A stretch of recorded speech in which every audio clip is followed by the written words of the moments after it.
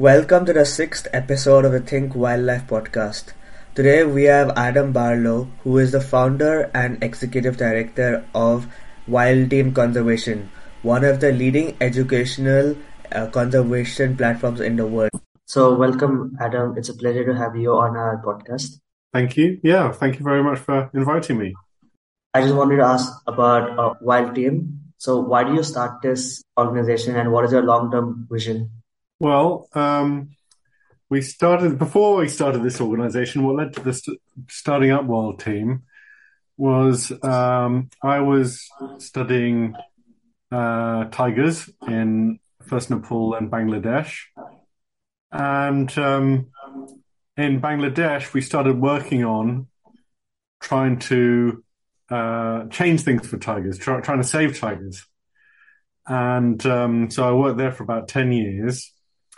And I realized that my training, my PhD in basically ecology, didn't really help me save tigers very much. It helped me understand about how tigers lived in the jungle, but it really didn't give me the skills to save them. And I spent a lot of time failing in what I wanted to do. I was passionate about saving tigers. I just kept failing, really. And the reason I was failing is I didn't have the skills, the skills I needed to design and manage the work I was trying to do. So we got those skills in, and that really transformed our work in Bangladesh. And we went from seeing the tigers disappear to seeing the tigers starting to increase. So that was a great bit of success for us. But it was all down to the skills we had. And so we started Wild Team in Bangladesh to help save tigers. And then after that, we started up Wild Team UK to provide skills to people so that they could make the same difference in their careers. I know how many passionate people there are out there and trying to do conservation, and there's so few jobs. There seems so few opportunities, and what few jobs there are, are often in richer countries, and I know all conservationists want to make a big difference. So our vision is to have it so that every conservationist can get the skills and network they need to have a really fulfilling career, but also to make a measurable difference to wildlife conservation. So for us, it's all about empowering people to do conservation. That's our big dream. What has been the greater impact of a Wild Team in the conservation field? That's a good question. So we measure impact. We measure direct impact, the thing that we're in charge of, or kind of we're more in control of, and we measure that simply in terms of how many people we train. So we've given out skills. We've given out about 1,700 skills certificates, and that's to about 1,500 conservationists from 91 different countries. So we feel good about having trained a lot of people. Not all of them are in a position to do something with those skills. Some of them are getting those skills so that they can even just get their first conservation job. Others are already in conservation jobs and then can use their skills. So our indirect impact is we measure in terms of then what do they do with that training and that skill. So we do that through an annual survey, which we just completed. And that's a kind of cumulative thing. We do that every year. And we find out from that survey that our skills have, for example, helped the trainees raise £2.9 million in conservation funds. It also means that they've spent £23 million in conservation funds more effectively. And most importantly of all, applying the skills that we provide has helped 5.25 million square kilometres of wild areas be better conserved. So that doesn't mean that all those square kilometers are safe, and our training is one component of one contributor to if a species or a land is saved. But we know we're contributing to that effort on a really big scale. So that's how we measure impact, and that's what our impact has been. And that, to get down to, where it's helped or what it's helped, we've helped conserve the application of our training has helped conserve, species such as tigers, sea turtles, bison, parakeets. It's helped everywhere from Yellowstone to lots of national parks in different places in Africa, in Nigeria, in Kenya, Uganda. So that's how we look at impact, and that's what our impact's been. What's the main target audience of wildlife? Are people entering a conservation field or people already in the field? Yeah, both of those, because we just see it as part of the same kind of. It's conservationists, but at different stages in their career. So we support both of those, and we train people in the same skills, whether they're a student, whether they're after university they're seeking a job, or they've got a job in university. All of those people. So we've trained, everyone from CEOs to someone with a degree in zoology. Everyone really. What is Wild Team doing to become more accessible for those who face various barriers? Yeah, that's a great question. It's something I'm working on right now. So what we're working on, and that's our passion, is to make it accessible. It's not really any use to us if we just train a few people. So we're now looking to raise funds to cover the costs of full bursaries for people that want to take our courses but can't, and then have a simple application process so people can access those. At the moment, take a course with us, it costs about, let's say, £200, and that's not very much for what the course provides. But for someone who hasn't got £20, that's a huge cost. It's impossible. So we don't want it so that our training is just accessible to the people with £200 spare to spend up. We also know that, people are coming out of university with debts, and we also know that everyone we survey is basically interested in our training. So yeah, it's up to us to raise funds to cover those full bursaries, and we want to do that on a really big scale. Because if we do it on a smaller scale, we're not really having a great effect on conservation. But if we could do a big scale, let's, for example, say, give out, at least 100 bursaries per country, to start off with, then we're starting to scale up capacity. And what I'm really excited about in that respect, and I don't know about what you feel about this, Anish, is that at the moment, from my perspective, conservation is in the hands of just a few people, really. There's lots of conservationists here and there, and lots of people striving, but all the resources are in the hands of a few organisations that are doing their best. And they're normally situated in the West, in the States, or in Europe or something. And there's some brilliant ones emerging as well in places like India, but there's a real disparity, and that means because where all that conservation technical expertise and where all the funds get channeled through, that means that there's very few opportunities. Also, all the opportunities are also there. So if I'm someone in let's say Tanzania and I want to be a conservationist, I've got far fewer chances and opportunities than someone in the UK. So that's not right, is it? It's not that it's just not right. It's that it doesn't make any sense. It doesn't help conservation.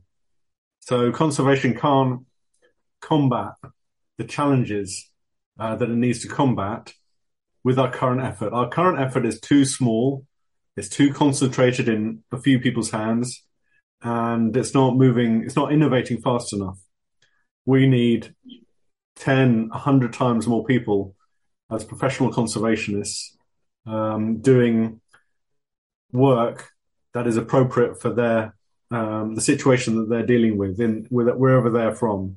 So we need to build real national capacity in conservation, and with that capacity, that means that conservation funds will be more equally distributed, and job opportunities will be more equally distributed, and who is in charge of setting, international and national agendas in conservation is more equally distributed, and it's more inclusive.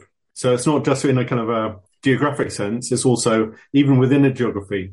For some people, it's really easy or easier to get into conservation, depending on your background. How much, as you know yourself, or will soon find out, conservation doesn't pay very much, and it's really hard to get into. And so you have to make a lot of sacrifices, and you can only make those sacrifices if you've got some personal wealth, or you can stomach those sacrifices, or you're lucky enough to get a scholarship or something. But if you can't get a scholarship, then it's all about, well, okay, I need 6 months of experience. What do I do? How do I get that? Well, okay, I'll go out and volunteer for 6 months. Not everyone can afford to volunteer for 6 months. Only people that can afford to can do it. And it's not just a case of motivation.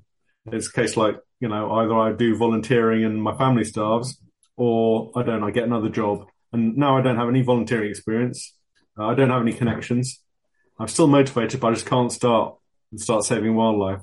So we want to overcome all those kind of barriers to make conservation accessible, so that anyone motivated and capable can have a really wonderful career, and also just make a difference. All the training we provide is all focused about how to make impact, how to achieve impact, how to measure it, how to organize your team to achieve it.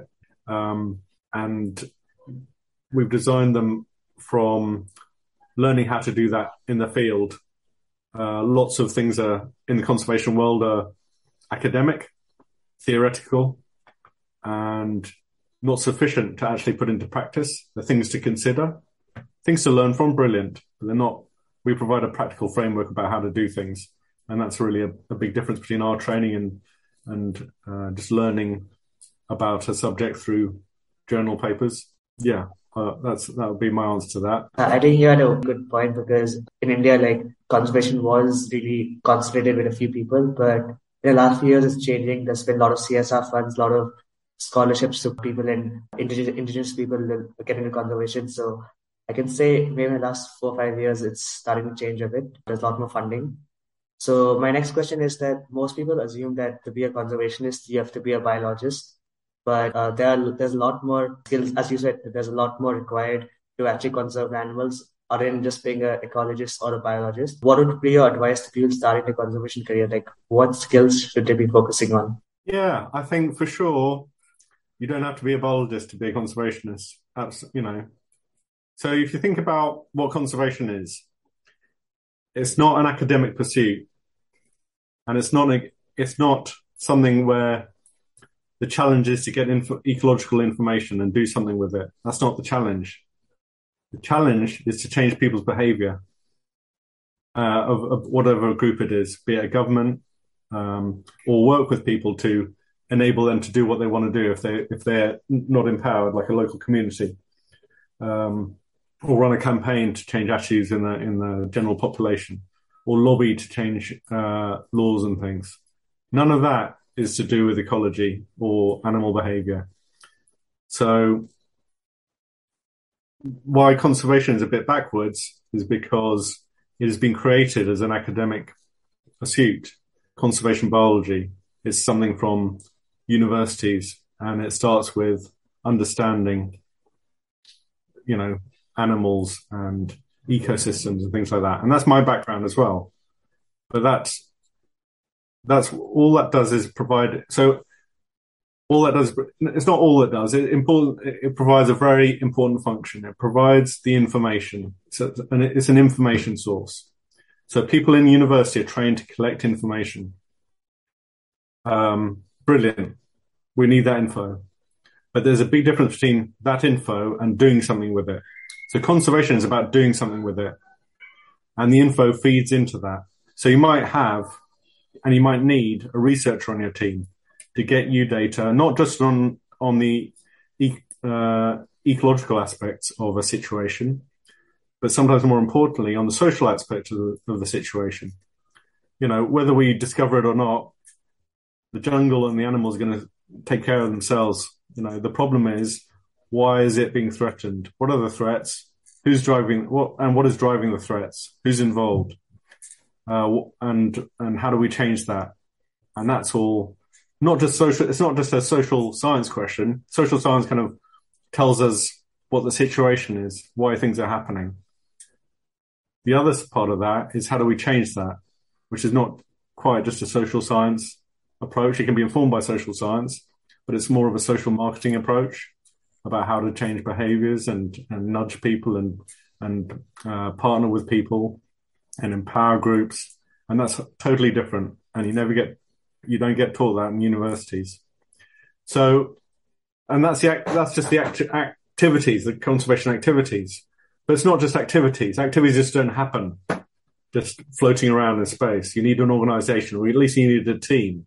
You need a team with a vision and a mission and probably a website and a bank account and some funds and people to hire people, people to manage people, and people to report on to donors, to stakeholders, to communicate.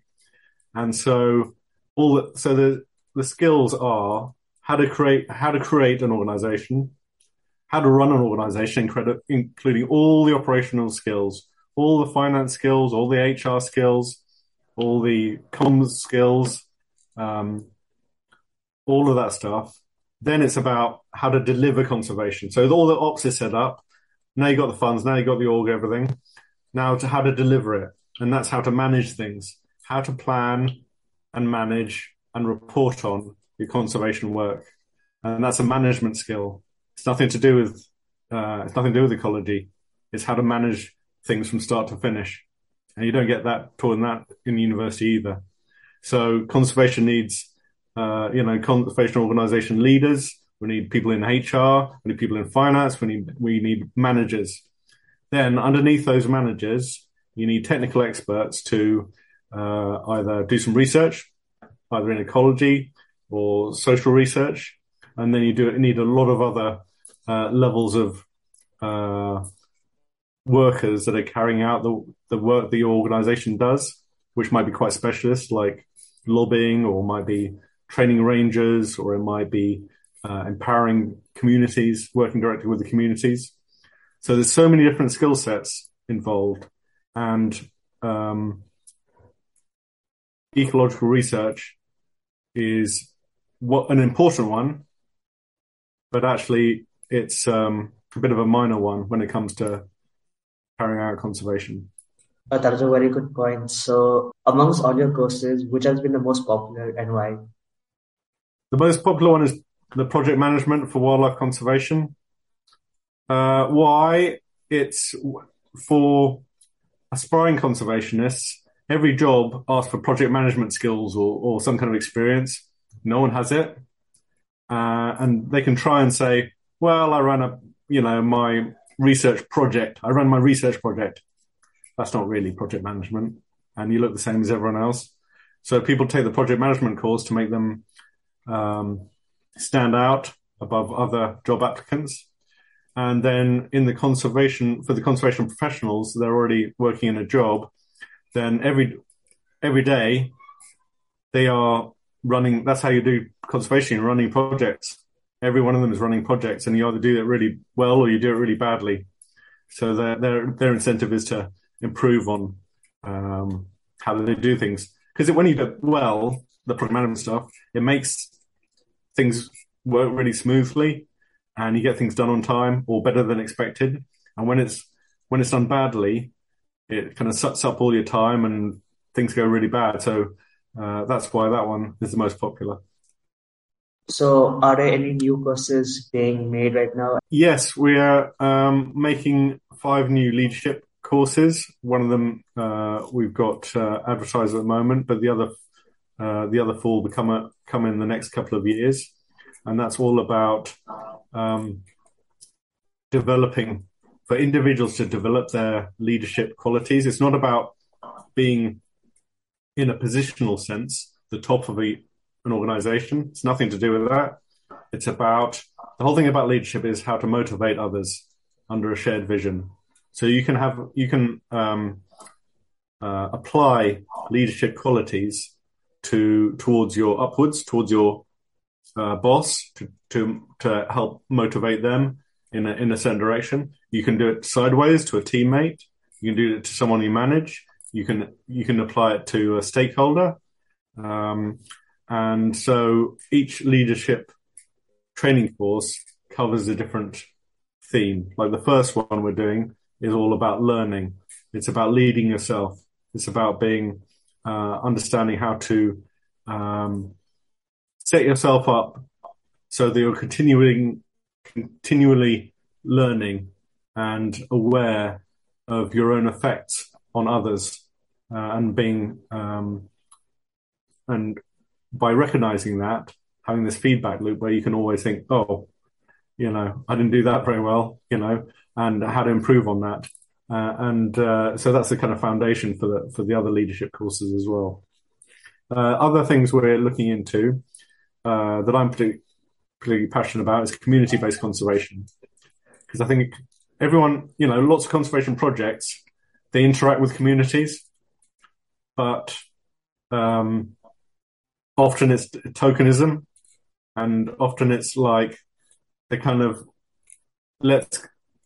quite patronizing in a way. It's kind of like, oh, well, let's do some alternative livelihoods, or, they're poor, let's give them some, something or other and they'll be all right. And meanwhile, we'll ask them not to do some destructive behavior. And that really points to a lack of understanding about how to work with communities. Community-based conservation is about really understanding what the communities aspire to do and what their relationship is with the biodiversity that you're interested in saving. You're coming in, you don't know about this community, you're not part of them. You're passionate about saving, let's say, gibbons or something in a national park. And it doesn't appear on the surface that the communities are, because they're doing some weird stuff, like maybe they're chopping down trees or whatever.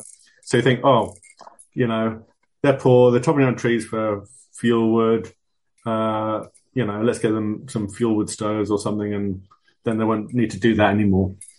And that, from that starting point, you haven't really understood at all what communities, and also you assume that they don't care about that jungle and those gibbons, and you're probably very wrong. So community-based conservation is really about not only understanding more fully about the community's aspirations and its relationships to other groups and the biodiversity on which it probably depends, but it's also about being led by them, about handing over control, about what you want to do in your way. Say, well, okay, you feel this way, so how should we do this? What do you want to do? And involving them from the word go in the planning and then the delivery of the conservation work. And it's a totally different way of doing conservation. And there's actually no, amazingly, that we can find. There might be the odd bit at university, but where it's mentioned, that you might read a paper on community-based conservation, have a chat about it, but we can't find any real focused training on it or best practice on it, amazingly. So that's the next topic also we're going to focus on. I think based conservation is a very big thing, especially because in a country like India, where there's 300 million people living in or around forests, the communities have to be involved properly for conservation to succeed, because we have increasing tigers, increasing leopards, elephant populations, but 300 million people who actually want to live a better life. So that's a very important skill, I'll say, in the coming future. My final question for you is, what has been your greatest learning experience from a wild team? My greatest learning. My greatest learning is that if you do something positive, if you empower people to do something that you think is important, or that you and they think is important, and you're kind of empowering them to do what they want to do rather than just what you want to do, you're not trying to, then amazing things will happen. And by empowering, I mean not just providing them with kind of skills or funds or equipment, that kind of thing, It's about enabling them to take ownership of what they want to do. So, for example, in Bangladesh, and also to work with groups that are motivated to make a positive change. So in Bangladesh, for example, you're mentioning about, increasing tigers and leopards, and of course you get conflict with that. And we thought, well, okay, we can't solve this problem. And then it seemed like the villagers just hated tigers. When they came into the village, they just beat them to death with farm implements. So it seems like, okay, why are they doing that? So we spent a lot of time talking to the communities, work out why. And it came out that it wasn't that they hated the tigers. Actually, they really loved the tigers. They saw them as the guardians of the forest. But why they were killing them was because there was a cultural thing about being brave, about if a tiger's in your village and you're a man and you're sitting at home and you're not doing something about it, that was your one point in time to say, I'm going to save this village, and this was your only way of doing it. And so we thought, well, we worked with villagers to come up with an alternative, because they did want to save the tigers. They did want to save their village. So we just helped them have a different way of expressing those wishes that they wanted to do. And so we trained up, in one place that had a lot of tiger problems, we trained up a team. We turned up and we said, we can train you in how to protect your village from tigers while not killing them, if you like. And if you don't want to, that's all right. No problem.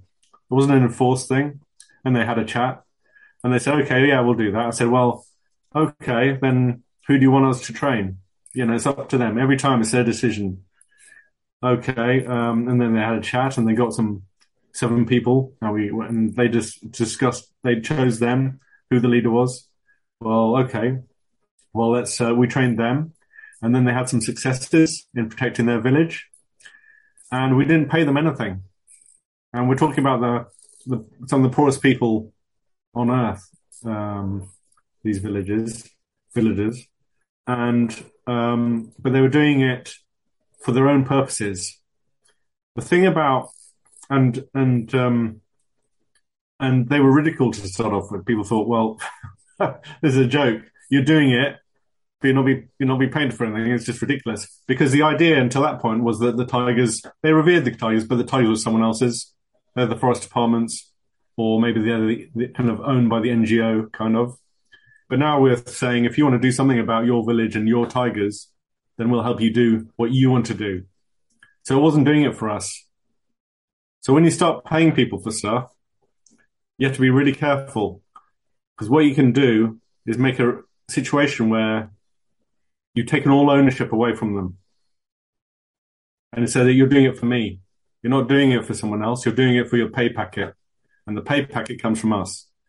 And as soon as that pay packet is gone, then motivation is gone. And indeed, because of that pay packet is there, their motivation may be less than it was before. Just think of why you're doing conservation, or anyone's doing conservation. It's because it's in your heart. And it's because you want to express yourself and do something meaningful. And you're not doing that for someone else. It might be nice, if you can get by or whatever and sustain yourself, brilliant. But you're doing it for yourself. And if that's all taken away from you, then it's very demotivating. So that was one of the major, so in short, the major learning is to empower people to do what they want to do if they want to do something positive.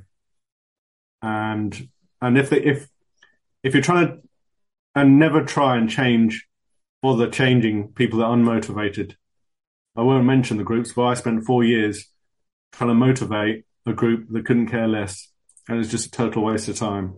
Find motivated people and empower them. That's number one lesson. But the second one I'm going to sneak in is, don't take away ownership. Never take away ownership of conservation from a group that's motivated, because you'll destroy the thing that will create change. And so, because of how that was set up, then after a while, they got respect within their village and had some success. And then the next door village turned up and said, can we have some of that? Can we have some training? I said, okay, we're going to train you. We're not going to pay you anything. You're going to pick your own team, and they did that. And suddenly we made, over 2 years, we made about 50 teams, 360 volunteers of villagers, saving their own tigers, saving their village, not for us, just for themselves. And that was a great success.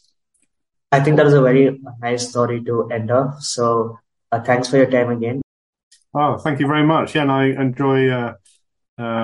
enjoyed chatting to you, and it's a brilliant, initiative of yours to do these interviews, and I look forward to watching the other ones, and just hope people watching get more excited and get more confident about getting involved in conservation, because whoever they are, nature really needs them.